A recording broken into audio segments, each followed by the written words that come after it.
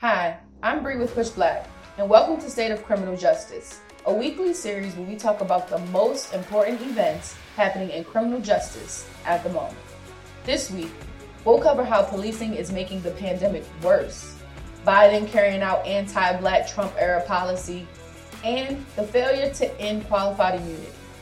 And in our New Ground segment, we'll talk about efforts to get police out of public libraries.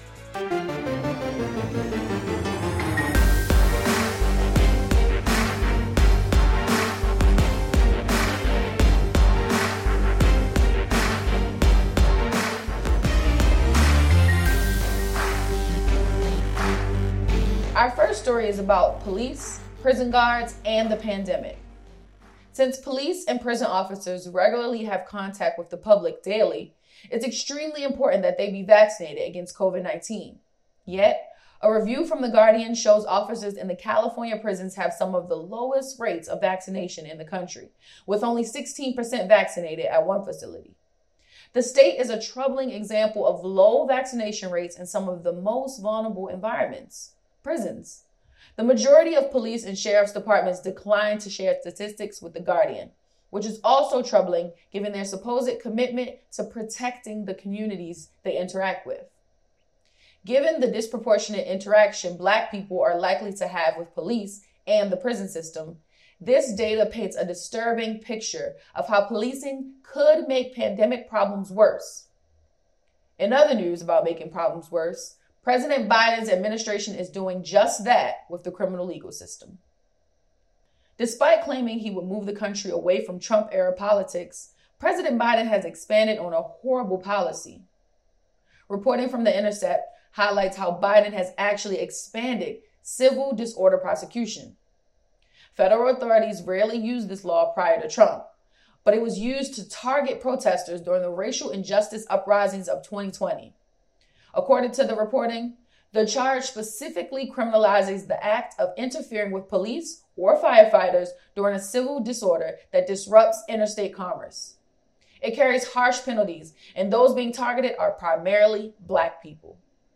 Ultimately, Biden is expanding the definition of extremism in a dangerous way that falls in line with the standards set by Trump. Another troubling standard is looking like it's not going anywhere anytime soon. Police reform talks in Washington have been slow and unsuccessful so far, but one of the most important things they could have accomplished has already been trashed.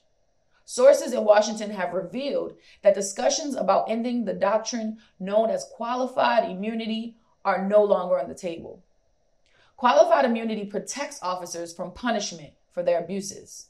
It's long kept officers from facing consequences, and now is looking as if it will remain intact when dismantling it was one of the most important things that these efforts could have done. There is another shortcoming that shows the limitations of policy reform and the criminal legal system.